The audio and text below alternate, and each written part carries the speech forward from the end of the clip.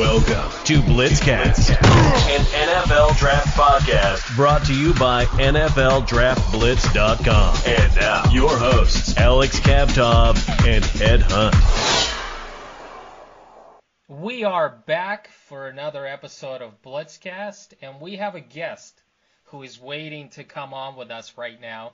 He is a 2021 NFL Draft prospect and UAB cornerback, Bronte Harris. He joins us right now. Bronte, welcome to the show. Hey, guys. Happy to be here. Happy to be introduced by you guys and be on the show. Bronte, you played some basketball at Alabama A&M before you transferred to UAB to play football. How did UAB come into the picture? Tell us about taking this unusual path to get on the football field.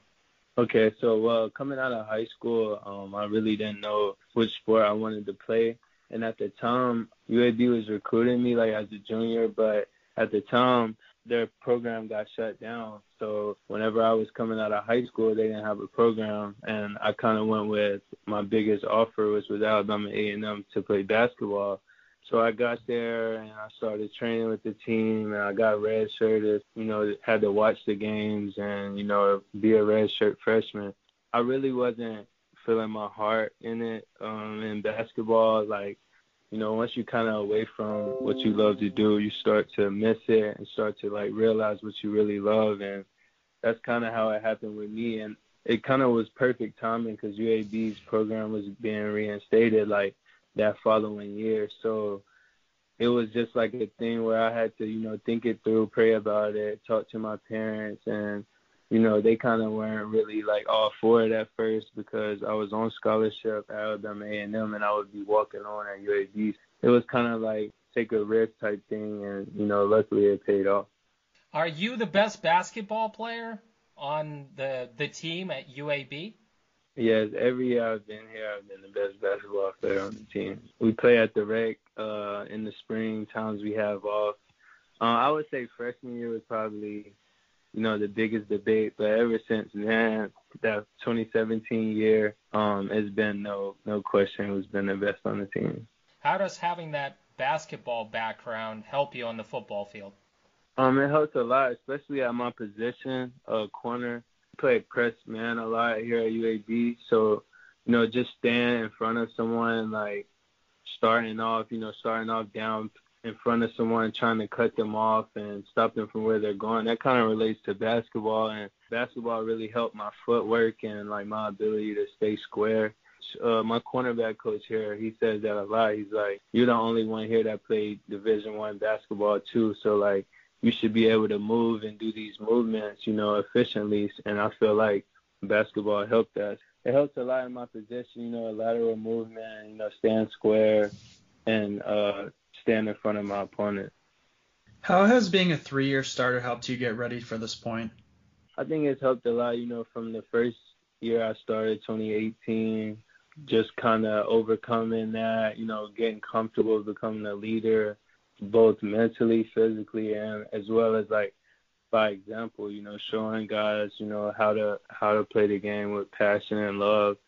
It's really helped a lot, over the last year, getting out there, being a leader on the field this year has really helped kind of engrave me into what I needed for the next level of being that guy, leading the team by example, on and off the field. It's really prepped me. Just being in that spotlight for 3 years and interviewing and things like that to, take on this next journey I have. What is your biggest strength as a player? Either my technique or my IQ of the game, knowledge of the game is my two biggest strengths just because, technique always wins. You'll get tired out there. Everyone will get tired. Everyone start hurting. Everyone will, just start feeling human things, human traits. I feel like technique is always a way to win regardless. You don't have to be the strongest, you don't have to be the fastest, but if you focus on the technique and perfecting your craft, you'll win, 99% of the time just off that. As far as IQ, I study a lot, film study. I watch a lot of corners and try to take things from their game. But the main thing is film study for me, just going out there and having things you already have in your head of what you can expect from your opponent, or if he lines up like this, you're expecting this route, just small things like that I take from the weekend practice all the way up into the game that really helps your game a lot. A lot of people don't really focus on that, and they want to go out and play off talent and, God-given ability, but the IQ part of the game is really a part that'll help you stand out. Who's a cornerback that you watch a lot of film on? I would watch the most film on probably Darius Williams. He plays for the Rams. Either him or Jalen Ramsey. I mean, they're on the same team. They start on the same team. So I like to watch them. Darius, just because that IQ part, like I was saying, he really taught me, how to watch film, how to evaluate, how to get little small points and details that'll, help your game on Saturday and Sunday. As far as Jalen, his confidence that he portrays is one thing that I try to model my game after, just because, as a corner, you're out there one-on-one a lot, and it could look like a huge field. It could look like an ocean sometimes, and you want to portray confidence. You want to let the receiver know that you're not worried about what he's about to do. Like, you're confident, you trust your work ethic and your abilities that you have. So those are two players that I watch the most and probably try to model my game after. Bronte, you missed the entire 2019 season with the foot injury. How did that injury challenge you mentally as an athlete, and what did you find out about yourself during the recovery process? It challenged me mentally in a lot of ways. I never had a foot injury or a severe injury before. Never had surgery before playing football and all these sports, in my life. Just having that injury, having to sit out and be away from the game, not be there for my teammates physically like I wanted to be and play and, all those good things, travel with the team and stuff. So, it challenged me a lot, put me through depression. I mean, it was real. Like, I couldn't drive, couldn't walk, couldn't do a lot of things that I was used to doing normally. So it really challenged me. I really focused on, my relationship with God, and I knew, like, he was the only one that could help pull me out of it. I kind of went through that phase. I prayed a lot and started shifting my focus on training and my therapy and stuff to get back on the field. But throughout that process, I grew a lot. I had to learn patience, learned a lot about other teammates on the team, other coaches. I was talking to more people that I normally wouldn't be talking to and, spending a lot of time with, being a starter on the team. It was good. I got to grow. I got to learn. I got to evaluate the game from a sideline standpoint, which really helped me back on the field, just with small things, seeing a lot of things that I couldn't see on the field, playing my positions. It really helped me grow, but it also challenged me as well. But, I'm proud of it and proud to have experienced it and went through it. Well, it certainly made you stronger. I'm sure you're a better man and a better player for it, just to go through something like that. Where are you currently training for the NFL draft? And tell us about your daily routine, your daily workouts. Right now, I'm actually training in Birmingham with this trainer, Kevin Brown. He has a facility called Extreme Fitness. And they train a lot of guys, from the city of Birmingham that are in the NFL, that went to Alabama, Deron Taines, one, Shaq Lawson, a few guys. Ha Clinton Dix has been through here. So, he really knows what he's doing. But, I get up, I go work out with him. We do everything from stretching to weightlifting to speed work to DB skill work, and then kind of do a little recovery stuff after. They have training room tables and things in there set up for us to, recover. But after that, I come home and I do interviews, or I work on different projects with my marketing teams, trying to, get my name out there and focus on that aspect, as well as training every day and eating right and things of that nature. How did you get the number 1? Is there a special recognition within your team that comes with that number? It's kind of like a leadership number type deal here. you got to go in there and talk to Coach Clark. He'll kind of, tell you all the responsibilities that come with it. And then, you'll get it if he believes in you and believes in your abilities and things like that. But I wouldn't say it's on like some LSU number 7 type thing, but it's a respectable number. It's an honor to wear it. I feel like you have to be trusted by Coach Clark for sure to wear it. So, I mean, it's an honorable number, I would say, for sure. Are you a better fit on the outside or in the slot at the next level? I think at the next level, I would probably play inside more of the slot. Not saying I'm not capable of playing outside because I've been playing it for a while now. Just with my abilities, I think it'll give me the ability to be more versatile, kind of help in the run because I like to tackle a lot as a corner.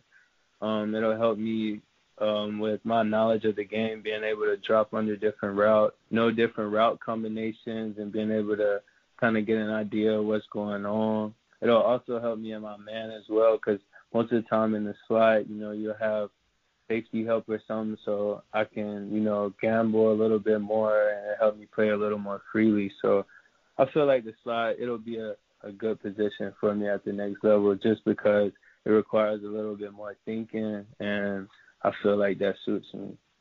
What roles can you play on special teams? Special teams, I could play a variety of roles. I know here I played the safety position on kickoff. It's kind of like a trusted position as well because it's the last line of defense. So we kind of jog back and wait to see if anything bursts, and if we do, then we're the ones responsible for making a tackle. So I would say that one. I could play gunner as well, run down and tackle on punt team.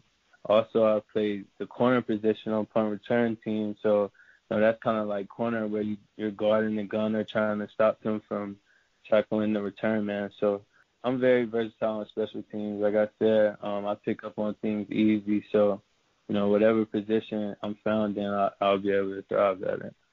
NFL draft prospect and UAB cornerback Bronte Harris is here with us. Your team had a very successful secondary the past couple of years with Dejon Turner, T.D. Marshall, Will Bowler, and obviously you. How did those guys make you a better player? Well, I think the main thing about us that makes us good on the field is that we have a good relationship off the field.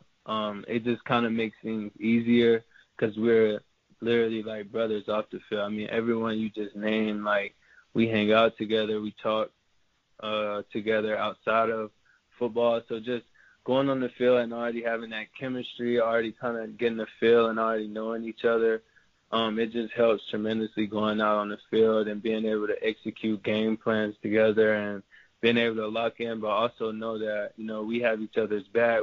We all know that, right across the field is another brother of ours that has our back. So we're able to play out there confidently, not really nervous, not really shaky, but just being our own guy, knowing we have each other's back. So I feel like we all bring something different to the table as well. That all kind of accommodates each other when we're out there on the field.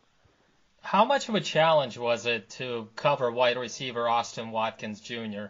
Did it get really competitive between the two of you during practice? I would say so. I mean, me and Austin have been going at it for this past season was our 3rd year straight.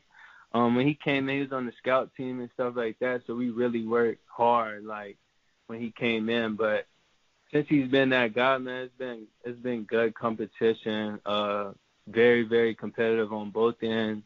Spring ball, fall camp, I'm following him around, like, we're going at each other every rep, but ultimately it's only made us better. But one-on-ones and everything like that, it gets competitive. It gets real competitive.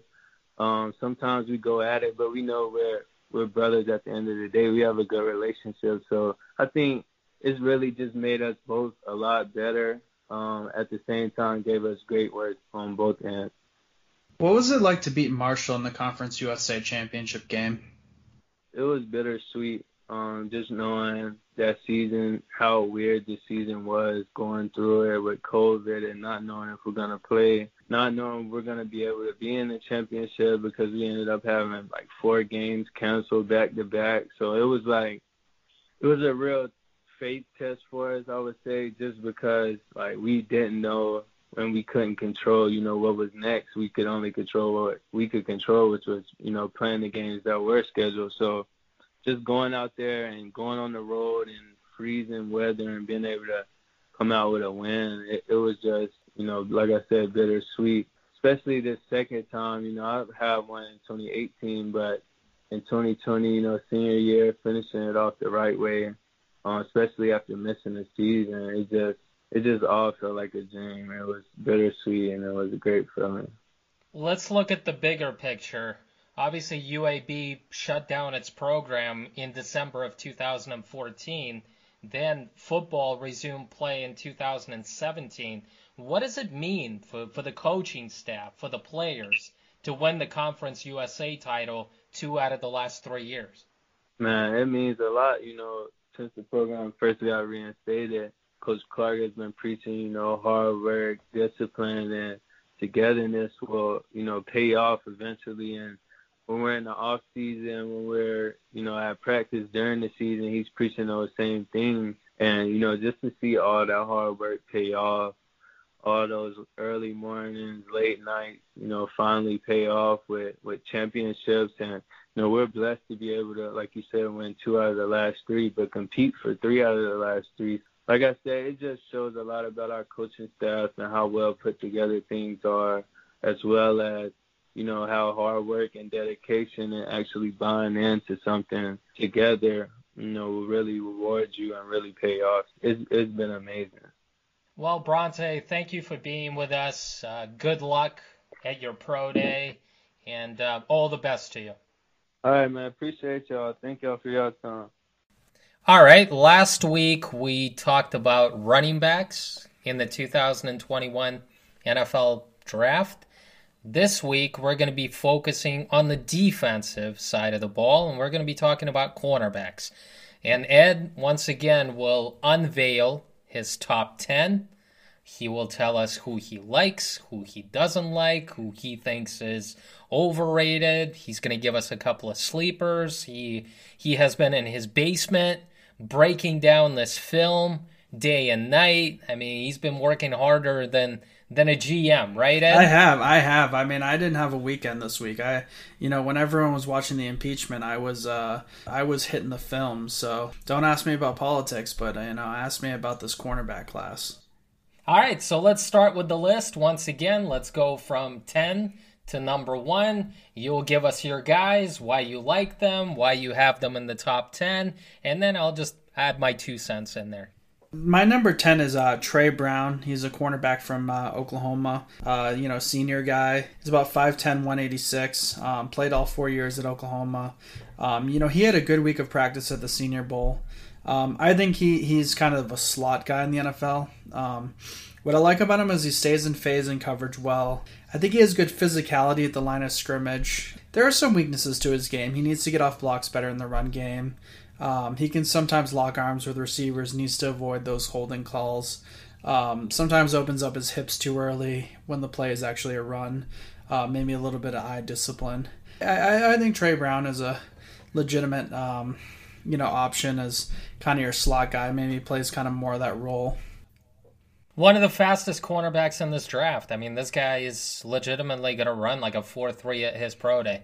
It's unfortunate we weren't able to see him at a setting like the Combine, because we would have been talking about him being one of the faster and more athletic guys out there. Not a big guy, but he certainly brings a ton to the table, and he's been in a lot of big games at Oklahoma. So number 9, I got Eric Stokes, quarterback from Georgia. I'm not as high on him. He's a junior, 6'1", 185, 3-year starter, 3-star recruit.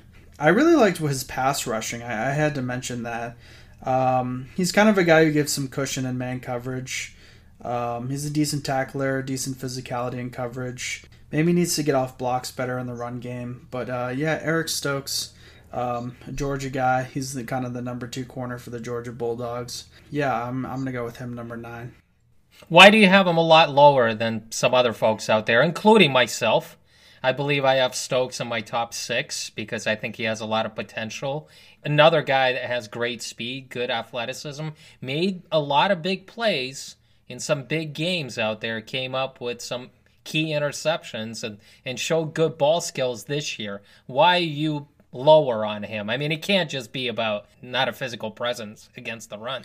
I remember when I was in the freshman basketball team, and they said, I want you on that guy like white on rice. I really think that's really what you want in a corner. That's really what I look for in corners, is guys who can really stay in phase and be like that. I think he's kind of more of a cushion guy.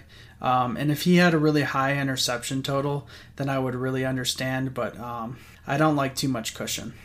All right, fair enough. You love those guys that have great mirroring skills. I think anybody that listens to this show knows that Ed is a big fan of those guys that can stay square to the target. Yeah, that you got it on that. Number 8, I got Greg Newsome, cornerback from Northwestern. I think I'm a little lower on him than most, but I'm not too lower. He had a lot of injuries in college, and I mean, injury concern is something for me. He's a junior, 6'1", 190. He played 3 years for the Wildcats, so he still got on the field. He's a good run supporter. I think he hustles to stick his man. I think he's a good tackler. I like his physicality.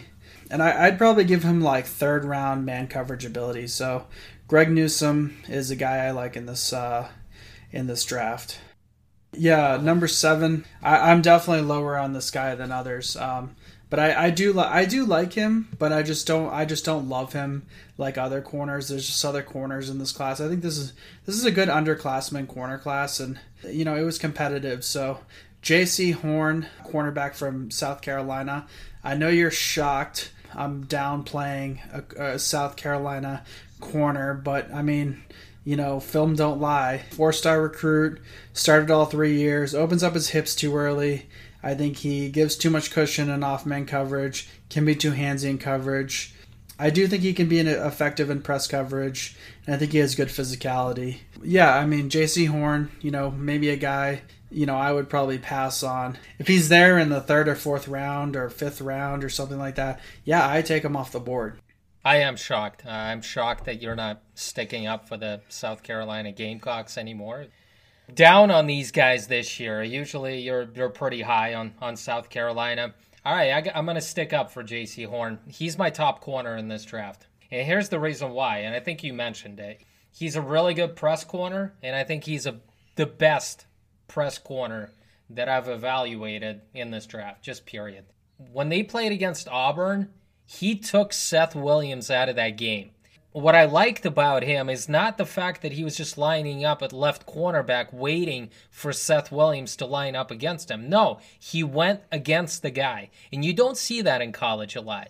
You see that in the NFL with Jalen Ramsey and Patrick Peterson, but J.C. Horn already shows that ability. He can line up outside, he can line up in the slot, he'll get physical. Yeah, he does get handsy, but a lot of guys do that play press corner. I mean, he will get physical. He'll get hands on you. He's a shutdown guy. And it wasn't only Seth Williams against Auburn. When I turned on the Florida tape and when they lined up Kyle Pitts outside, you know who was lining up against him? It was J.C. Horn. And the fact is, he had a good game against him when they lined up against each other. He challenged him, and we know that Kyle Pitts has got like a huge catching radius. He's got large hands. He's athletic. He's long. But J.C. Horn got around and he knocked a few passes away from him. Like I said, he needs to kind of ease up past those 5 yards. He does get handsy. But his dad played in the NFL. He played wide receiver. He's got good ball skills, good mirroring skills. It's tougher to teach, being that good press corner, being able to jam a receiver. He seems to have that to a science. The only thing that's holding me back from saying J.C. Horn is a top 10 pick in this draft, he's not going to run a fast 40 time. He's not a 4.4 guy. He's about a 4.5 guy. But there's another guy that came out a while ago, Darrell Rivas from Pitt. I think he ran a 4.54 at the Combine. The Jets drafted him in the middle of the first round, and they were happy for the next 10 years. So I can see a team bouncing on him. I don't think Horn is going to be a top 10 pick, but I think he's going to go in the top 15 or top 20. He's just that good. And he's got that competitive edge. You see that. Every time there's like a penalty being thrown or something by a ref, he's intense. He's physical. He's all in the game. And I like the fact that he challenges. He never backs away from a challenge and always lines up against the number one receiver, whether it's Kyle Pitts, whether it's Seth Williams, and he took those guys out of the game.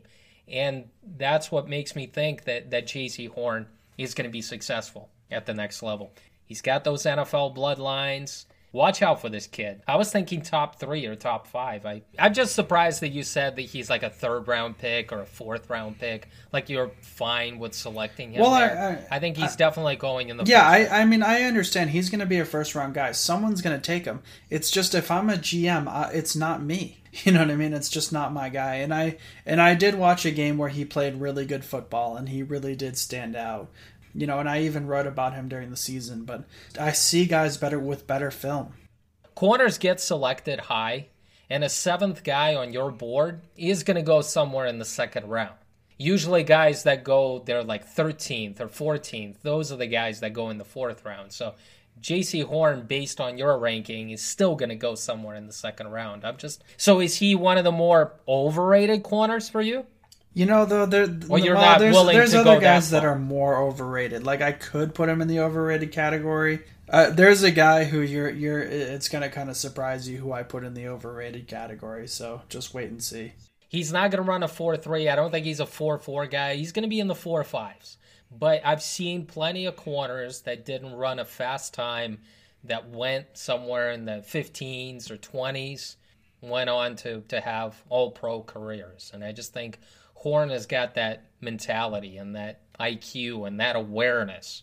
And I think that's really important. It wasn't only about, he recognized situations and he recognized what routes guys were running based on how they lined up. And it was so obvious, like he jumped those routes. So that means he's studying film. He knows who his opponent is. You got to know the guys that you're facing, what they're bringing out there. And I just think Horn was one of the smarter cornerbacks that I saw in film. So I want to go on, and I really want to talk about this guy at number 6, Asante Samuel, cornerback from Florida State. So, I mean, I remember his father, Philadelphia Eagles, New England Patriots, you know, came up in some big moments. He's a junior. He's 5'10", 185. Played 3 years for the Seminoles. He's probably my top slot guy, and I really like how he stays in phase and coverage well. I like his physicality at the line of scrimmage. His agility is excellent. Could have a little less cushion in main coverage. I think he's really a guy who stays in phase and coverage really very well. Yeah, I mean, if I'm looking for a slot guy, that's my guy in this draft. Yeah, Asante Samuel Jr. is a great player. He really stood out for that Florida State team. There weren't many bright spots on the team in 2020, but he was the guy that really stood out. I think he came up with like 3 or 4 picks. He's very instinctive. He's got those fluid hips. He's got quick feet. He's good at man coverage. Like you mentioned, his dad was a ball hog in the NFL, and I think his son is in good hands as well. And there's a theme out here. There's a few guys that have a lot of NFL bloodlines when it comes to this cornerback class. He lined up on the outside, but he projects as a slot guy. I have him as a top 3 corner. So I have J.C. Horn, I have Patrick Surtain the second, and then I have Asante Samuel. And I could care less that he's a slot guy. Those guys are more valuable in today's NFL. I mean, most teams are having more defensive backs on the football field. They're having that slot guy out there most of the time, like half of the teams do. That makes that position more valuable in today's NFL. So I have Asante Samuel Jr. rated even higher than Ed, but it seems like you're pretty high on him as well. Yeah, I mean, I just like this group 1 through 6 a lot. Number 5, I got Israel Mukuamu, South Carolina guy. I know you're probably surprised that he was my number 1, but he's a junior. He's 6'4", 205, 6'4" corners. I mean, that excites me. There are questions about his speed, but he's still in the 4.5 range. He's a 3-star recruit out of high school. Played a lot of off-man coverage and zone in the Gamecocks defense. I think he needs to be sharper about knowing the defense, but he looks good in man coverage. He's disciplined in zone, and he plays not to get beat deep. So this is a versatile guy. I think he's a little overshadowed by J.C. Horn, but I actually put more value on him in his pro career.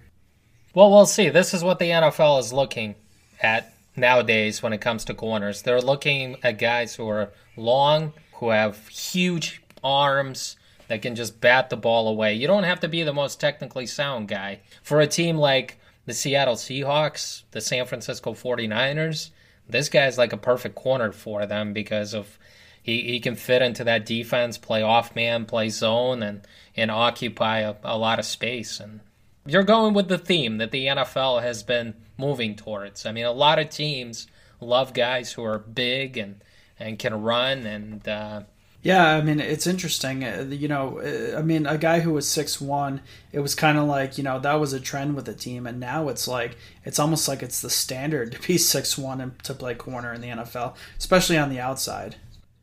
Yeah, that's what teams are looking for right now. They also have a requisite with the arm length. Like the Seahawks have a cutoff point, 32-inch arms. And if they don't have that length, they don't even look at them.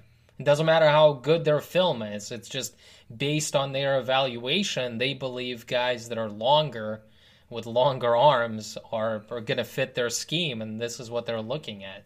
I am surprised that you have him in your top 5 ahead of J.C. Horn, but your love for the South Carolina Gamecocks has returned. Mm-hmm. So number 4, I want to talk about Shaun Wade. He's a cornerback from Ohio State. I think he's an underrated guy. He's 6'1", 195. I think he's a raw player, but I think he has some upside. 4.4 speed, 5-star recruit out of high school. He's a good tackler, good run defender, good recovery speed on pick plays, decent instincts in zone, decent physicality, and I really like the way he held his own in the national championship at Alabama. This is a guy who's about to turn the corner. Yeah, get him on an NFL roster, and this is going to be a guy who really develops into a much better player. I like this guy's upside. All right, so you're going with upside there. Do you see Shaun Wade as an outside corner or in the slot? I think he's more of an outside corner. That's kind of where I see him. For me, I kind of keep him on the outside. Here's my problem with Shaun Wade. There's no way he's a first-round guy. And based on your ranking as a 4th guy in this, he is a first-round guy. I think he's one of the most overrated corners in this draft, but if you can get him in the 3rd, 4th round, I'm okay with that. I'll take a chance on him. But if we're talking about a first-round grade on Shaun Wade or even early second-round grade, too rich for me. There are too many times on film that I saw Shaun Wade get destroyed by more technically sound, more precise route runners. He didn't know what the hell he was doing. I realize that we're betting on his upside and we're saying, all right, he's got the size, he's got the speed, he has some physicality to him, and teams are going to take chances. And I'm not saying Wade is not going to sneak into the first round, but based on the film that I saw in 2020, I mean, he played terrible. I mean, he shouldn't be considered anywhere close to the first or the second round. And I actually like him in the slot because as a sophomore, when he played in the slot, he had better film. As an outside corner, again, he got destroyed by guys who were just more proficient at running routes. They turned him around. He was nowhere near the ball. He doesn't have good instincts. From a physical standpoint, he's exactly what you're looking for in a corner because the size, athleticism, speed. But as far as his technique goes, it's very, very raw. So we could talk about him as an underrated corner if he goes somewhere in the 4th round, and therefore you're betting on his upside. But if we're talking about a guy that's going to go in the 1st round or early 2nd round guy, that's too rich for me. So I'm basically taking the same stand you were taking with J.C. Horn. I think he's living off his name. I looked back at the sophomore tape. It was better, but that's when he was playing in the slot. As an outside guy, he just got destroyed. Number 3, I ate my words on Twitter. Anyone who wants to call me a flip-flopper, I ate my words, and you got me, and Yes, there's a podcast in 2019 where I am not very high on Paulson Adebo. That was 2019. I have since gone back to the film, and I am now putting him as my number 3 corner in this draft. All right. Why have you changed your mind on Paulson Adebo? Well, I think he's a guy who stays in phase real well in coverage. I think he does get caught trying to anticipate routes, but, pattern reading is sometimes something you have to do in the NFL. Maybe he needs a little more quickness on slant rounds, but I think he has good physicality in coverage, and I just think he's a very solid outside corner. He's got some potential to him. Well, he's got the size and the speed as well.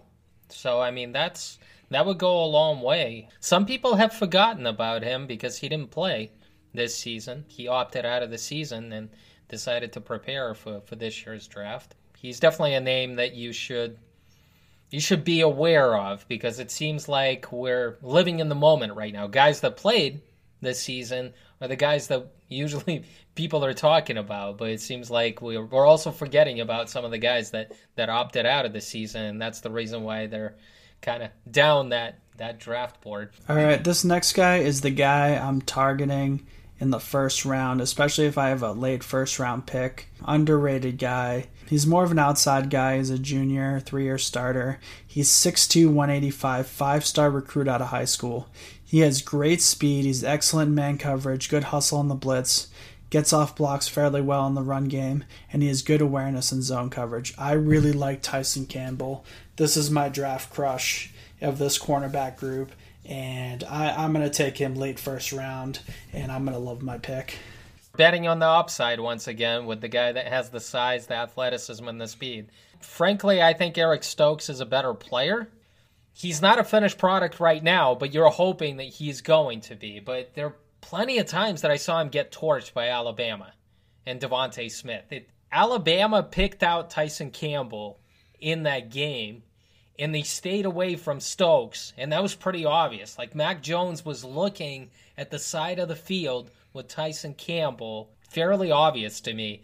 Mac Jones wasn't looking in the Eric Stokes side because he knew that side would be protected, and there are a few times that they just burned Tyson Campbell. So obviously you see something. You see a guy that has a lot of upside and can develop into a very good corner. I do, and I really like him in man coverage. I really like what I saw in man coverage from him. There's just like one play I just want to point out. It was a go route, and he was covering the guy, and he literally stuck with him on the go route. I mean, usually you fall behind as a corner on a go route, but he turned his hips at the right time. He stuck with him throughout it, and he actually shut him down going on a go route. So to be honest with you, that really got my juices flowing. That got me excited about this kid. He's a 4'3" kid with a lot of athleticism and the size. I just don't see the instincts or the awareness at this point, but it can be developed. Well, your number one guy is not a surprise to anyone. Yeah, and I mean, this is a top 10 worthy cornerback. Another guy, dad played in the NFL, 4 career interceptions. He's 6'2", 200 pounds, a little over 200 pounds. He's a junior. I think he's very smart playing in zone. I'm really impressed by the way he anticipates routes. He's very smart pre-snap. He has good physicality, and he can stick his man in man coverage. Definitely an outside corner. So Patrick Surtain, from the Alabama Crimson Tide, he's my number 1 corner. If I'm picking in the top 10 and I need a corner, this is my guy. I'll talk about some of his shortcomings. I don't think he has great speed. I think he is a 4-5 guy. I think he is a guy that I saw get beat a few times deep. He was trailing the more faster players on those vertical routes, on those goal routes. I also think that he has average ball skills. Like, he's trailing the guy. He's right there to make the play, but he doesn't turn around. And that's a problem that I've seen with Alabama corners before. I saw it with Trayvon Diggs last year. He's got to do a better job with that. I think he needs to locate the ball better while it's in the air. And I also want to see how he runs at his pro day. Very interesting. I'm going to get right to this because there is an obvious name missing from the top 10. And many people have him in the top 3, top 5.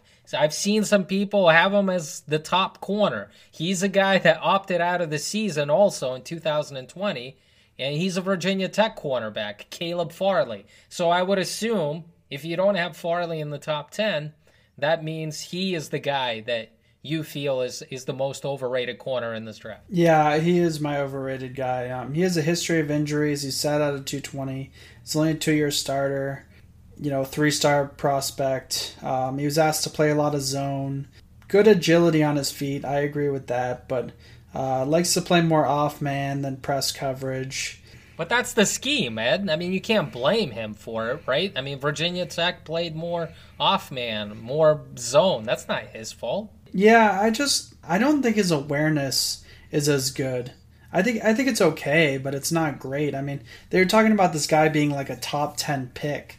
I don't know. And I think he needs to be more physical. To be honest with you need to be more physical. So I just assume someone else is going to pick him. And, with his history of injuries, I would just, he'd just be someone else's problem.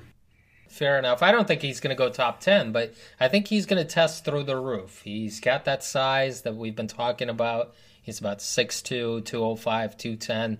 He's got the athleticism. He's going to run in the high 4.3s. Now, a lot of teams are going to be drawn to him, and you're betting on Tyson Campbell, but you're not betting on Caleb Farley because we haven't seen him much in press man coverage. But that doesn't mean he can't play it. There was one game that really stood out about Farley. I think it was the Miami game. The Miami game was his coming out party. There were some other games that I saw him being inconsistent, but if you turn on that Miami Hurricanes game in 2019, he was all over the receivers, and he showed glimpses of what he could be and why some people are really high on him. So do you have any more overrated guys in this draft class? Do you have any more cornerbacks that you feel are overrated? Yeah, I got Aaron Robinson, cornerback from UCF. He's a senior. He's 6'1", 193. 2-year starter for the Knights. Probably more of a 4-5 guy, 3-star recruit. Played the slot at UCF. I do think he's a great run defender, but I think he could have better instincts. He's a bit flat-footed in coverage. That was a big problem for me. I think he's a high-risk, high-reward tackler, and I just think he has very average physicality. So to be honest with you, I don't really understand him. I mean, some people have him as a second-round guy. I don't see it. I think he can play press man. I also saw a guy, he played a lot of slot, but there were times that he lined up outside against the number one receiver. So he's versatile enough to move around. He is a slot guy at the next level, but I like his size. I like his athleticism. I do realize what you're saying as far as being flat-footed. His mirroring skills are lacking. I mean, he gets beat at the line of scrimmage, and then he's almost like trying to recover, make up ground. And I also have him in the second round. I think he's a solid day 2 pick, and also surprising you don't have him in the top 10. So let's talk about a few underrated guys. Well, my underrated guys are Shaun Wade and Tyson Campbell. We've already talked about them, but I think they're both guys who are going to grow into the league. They're not finished products, but I mean, especially if you can get them on like day 2, kind of be sort of more part-time players or more role players, and then bring them along. I think that could be a really successful pick for your team. I want to mention a couple of more guys that weren't in his top 10, but I believe deserve some attention when it comes to this cornerback class. Elijah Molden from Washington. He's a slot corner. He's a bit hit and miss as a run defender, as a tackler, but I love his instincts. He's a very instinctive player, like a coach on the football field, very aware, always seems to be around the ball. But I think he deserves to be in the top 10. I also like Shakur Brown from Michigan State. He's a versatile guy. He is lined up on the outside. He is lined up in the slot during 2020 season. Smooth back pedal, big hitter, very good mirroring skills. Played a lot of off-man and zone coverage this year, but in 2019, with a different coaching staff, played a lot of press man. Speed is a question mark for me, and I want to see how he runs. I think he's a 4 or 5 guy, and he's going to be a zone corner, But I think Shakur Brown is an instinctive guy as well. And I wanted to mention another guy that opted out of the 2020 season but made some waves during the Senior Bowl as well. Thomas Graham Jr. He played on the outside. He projects in the slot, but he breaks up a lot of passes. He's very instinctive. Again, very aware. I love his closing speed. He closes in a hurry on those slant routes, on those out routes. Oregon had a great secondary the last couple of years, but a lot of people believe that Javon Holland was the best secondary player there. He's a safety. I think Thomas Graham, hands down, was the best secondary player for the Oregon Ducks and one of the best players in the Pac-12. Another guy I wanted to mention before we move on to some sleepers, Elijah Griffin, a cornerback from USC, was one of the top corners as a junior. He's a junior. He came out. He has good length, very good speed. He's a 4'3" guy. He likes to get physical, needs to gain weight, and needs to get stronger. He's about 175 pounds. I think Elijah Griffin is an interesting guy to keep an eye on, and we'll see where he goes. I think he's a day 2 pick, and certainly, in my opinion, like a top 12 corner in this draft. Any sleepers? Do you have a sleeper for me? Yeah, I want to do Shakur Brown, cornerback from Michigan State. He's a junior, 5'11", 190. Played all 3 years, 2-year starter. Projects as a slot guy. His speed is in the 4.4, 4.5 range. 3-star recruit out of high school. He's a high-effort tackler. I think he's decent at staying in phase and main coverage, decent physicality in coverage, good eye discipline, and he's strong in run defense. So, this is a late-round guy that I think could be a good slot corner in the league. I actually think he's a day 2 guy. I think he's going to go somewhere in the 3rd round. I think Shakur Brown is going to surprise a lot of people. Surprised that you didn't have the guy that you interviewed. Yeah, Efatu Melifonwu, the cornerback from Syracuse. You interviewed him. I just thought that maybe you would have him on this list because he's also a long corner. Very athletic. He's got 4.5 speed, probably a zone guy, but it was kind of an interesting name here. His older brother, plays in the league. Yeah, I mean, I will say when I interviewed him, I liked him. He's a quiet kid, from the part of the country that I'm from. I think he was a productive player at Syracuse. Pro Football Focus, has a lot of positive things to say about what he did in college. I thought he was a good corner in college. He may not be in my top 10, but he's definitely a guy I would think about in the late rounds. I'll give you 2 sleepers that I think we should mention before we get out of here. Kelvin Joseph, Kentucky corner. He only played for 1 year. He came out as a redshirt sophomore. He's an LSU transfer. He started, again, for only 1 year. He has good ball skills, does a good job in phase coverage. Size, speed, athleticism type of guy. Ed loves Tyson Campbell in the 1st round from that standpoint. I think Kelvin Joseph on day 3, like a 5th round guy, 6th round guy, that you can develop. He's a bit raw. Again, we're talking about the size, speed, athleticism standpoint. Only 1 year of starting experience. Another guy I wanted to mention didn't have a good year in 2020, but he played in the SEC. He's a Tennessee cornerback, Bryce Thompson. He played outside, but he projects as a slot corner. Great ball skills, very athletic, good speed, attacks the ball at the highest point, almost like a wide receiver. Very instinctive. Had some off-the-field issues at Tennessee, and I think that's going to knock his grade down a bit. I'm not sure where his head is at, but as far as on the football field, this guy is a guy that we should keep an eye on. If you're a GM, I mean, how do you approach this cornerback class? I mean, are you trying to get a guy in the 1st round that really changes your team, or you wait until the mid rounds and trying to get that kind of like diamond in the rough, or are you waiting till day 3 and really trying to zone in on a sleeper? As far as my philosophy, I think you draft offensive linemen and defensive linemen early in the 1st round. You try to build up the trenches, you get your quarterback, and then you can address a position like a cornerback position on day 2.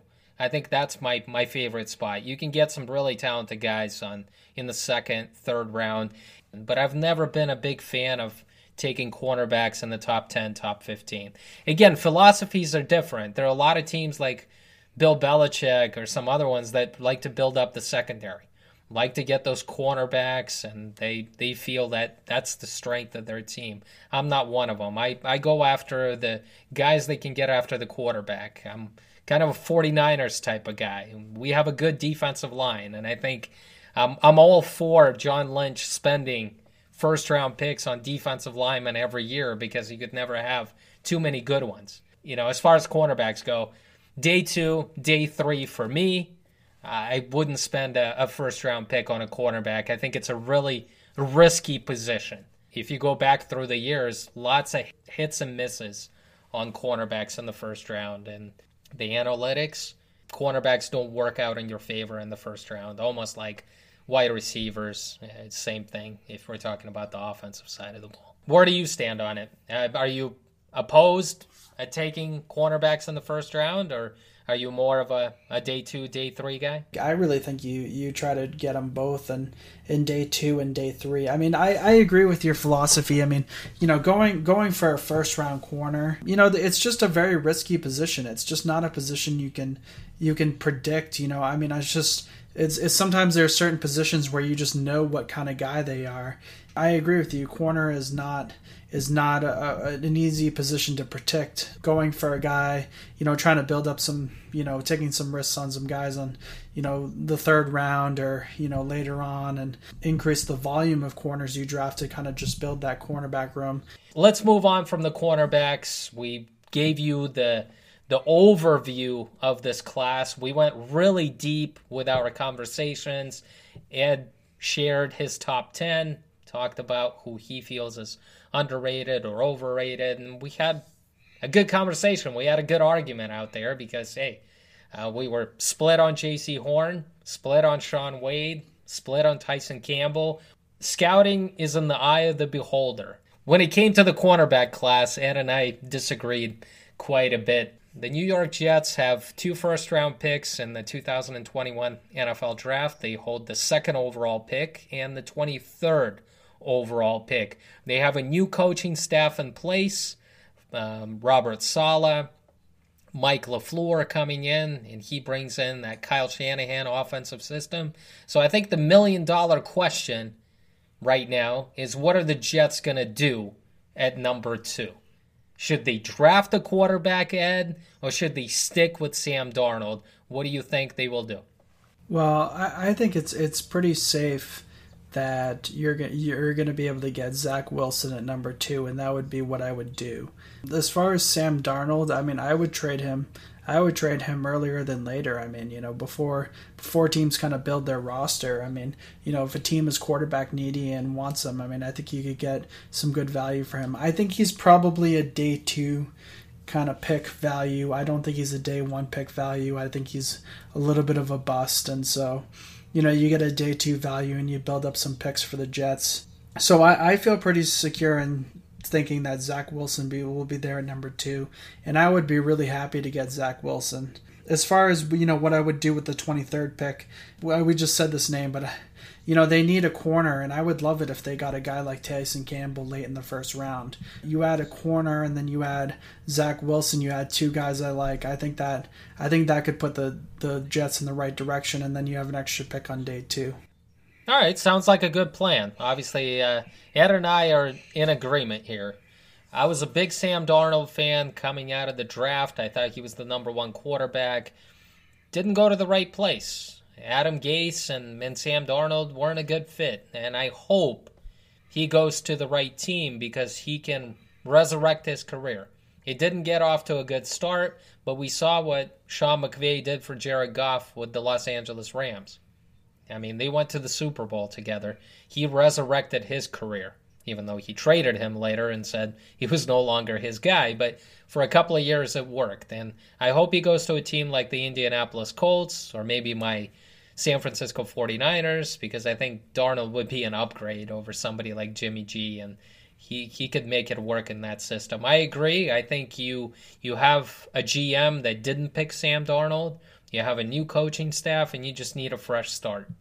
Whatever it is, there's no way that you can go into the 2021 season with the question mark of quarterback. But if you draft a guy with the second overall pick, a rookie quarterback, fans are going to be excited. The organization is going to be rejuvenated, whether it's Zach Wilson or Justin Fields.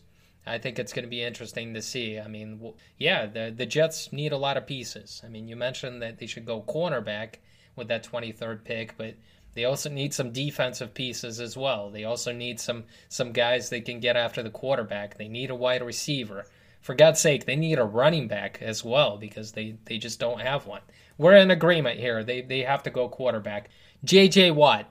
J.J. Watt asked for his release from the Houston Texans, and he got his wish. The Houston Texans are a messy situation right now that I just don't even want to get into. J.J. Watt obviously is looking for a franchise that's close to winning a Super Bowl. So what do you think? I mean, what are a couple of perfect landing spots for JJ? Well, for me, the perfect landing spot is Tampa. I mean, the fact that you got Tom Brady coming back, you've got a loaded team. And, the Tampa Bay Buccaneers have done an excellent job of having a lot of superstars in that locker room and still gelling together, still having that leadership from the top from Bruce Arians. I think Tampa would be best for him. I mean, you could be in the nice weather. They play that 3-4 front. So I like the idea of Tampa for him. I mean, one thing he said is he likes Cleveland. The problem with Cleveland is it's a 4-3 difference. So, I mean that's kind of an adjustment at this point in his career. I mean, he said that, but I mean that would probably be the better option. I mean, there's just a lot of options that are really getting a lot of hits that I don't agree with. I mean, Bills. I mean, they got Ed Oliver. I mean, maybe he could take that other spot. But, I mean, does he want to play in a 4-3? That's a huge question. And Steelers, it just doesn't work with. I mean, you got Stephon Tuitt and Cameron Hayward. I mean, what are you getting out of adding him? I mean, he's just. I understand that the Pittsburgh area really wants him, and he could play with his brothers. But ultimately, I just don't see the fit happening. I think the Green Bay Packers are a good fit, and they have 3-4 defense, the Packers do. And I just think that he would fit right in as a 5 technique and right next to somebody like Kenny Clark and Dean Lowry. I think that would be great because J.J. Watt went to Wisconsin. That was his college. And it would be great for him to kind of end his career there. He's not the same player that he once was. You and I talked about it last week, but it's very interesting that he prefers Cleveland because that means he's going to go up against, T.J. Watt twice a year, right? That would be something. T.J. and J.J. going up against each other in the AFC North. But I think the Green Bay Packers would be a perfect fit for him. I think they're close. I think they're looking to add a few more stars, a few more difference makers on defense. I think J.J. Watt and Green Bay would be a perfect fit. Cleveland is close. I mean, they went to the playoffs. And I think J.J. is the one thing that he does is he's a very versatile player. He played in a 3-4, but I think he played in a 4-3 as well as a defensive end. Look at his sack numbers out there. I mean, when it was third down, he was getting after the quarterback. He was going after that strip sack. He was going after that fumble. It doesn't matter. 3-4, 4-3. I could care less about the scheme. I would want to add J.J. Watt for a year or two because I know that I'm getting a great guy on the football field and in the locker room. Can't go wrong with that, in my opinion. Thank you for listening to another episode of BlitzCast. Take care, everyone.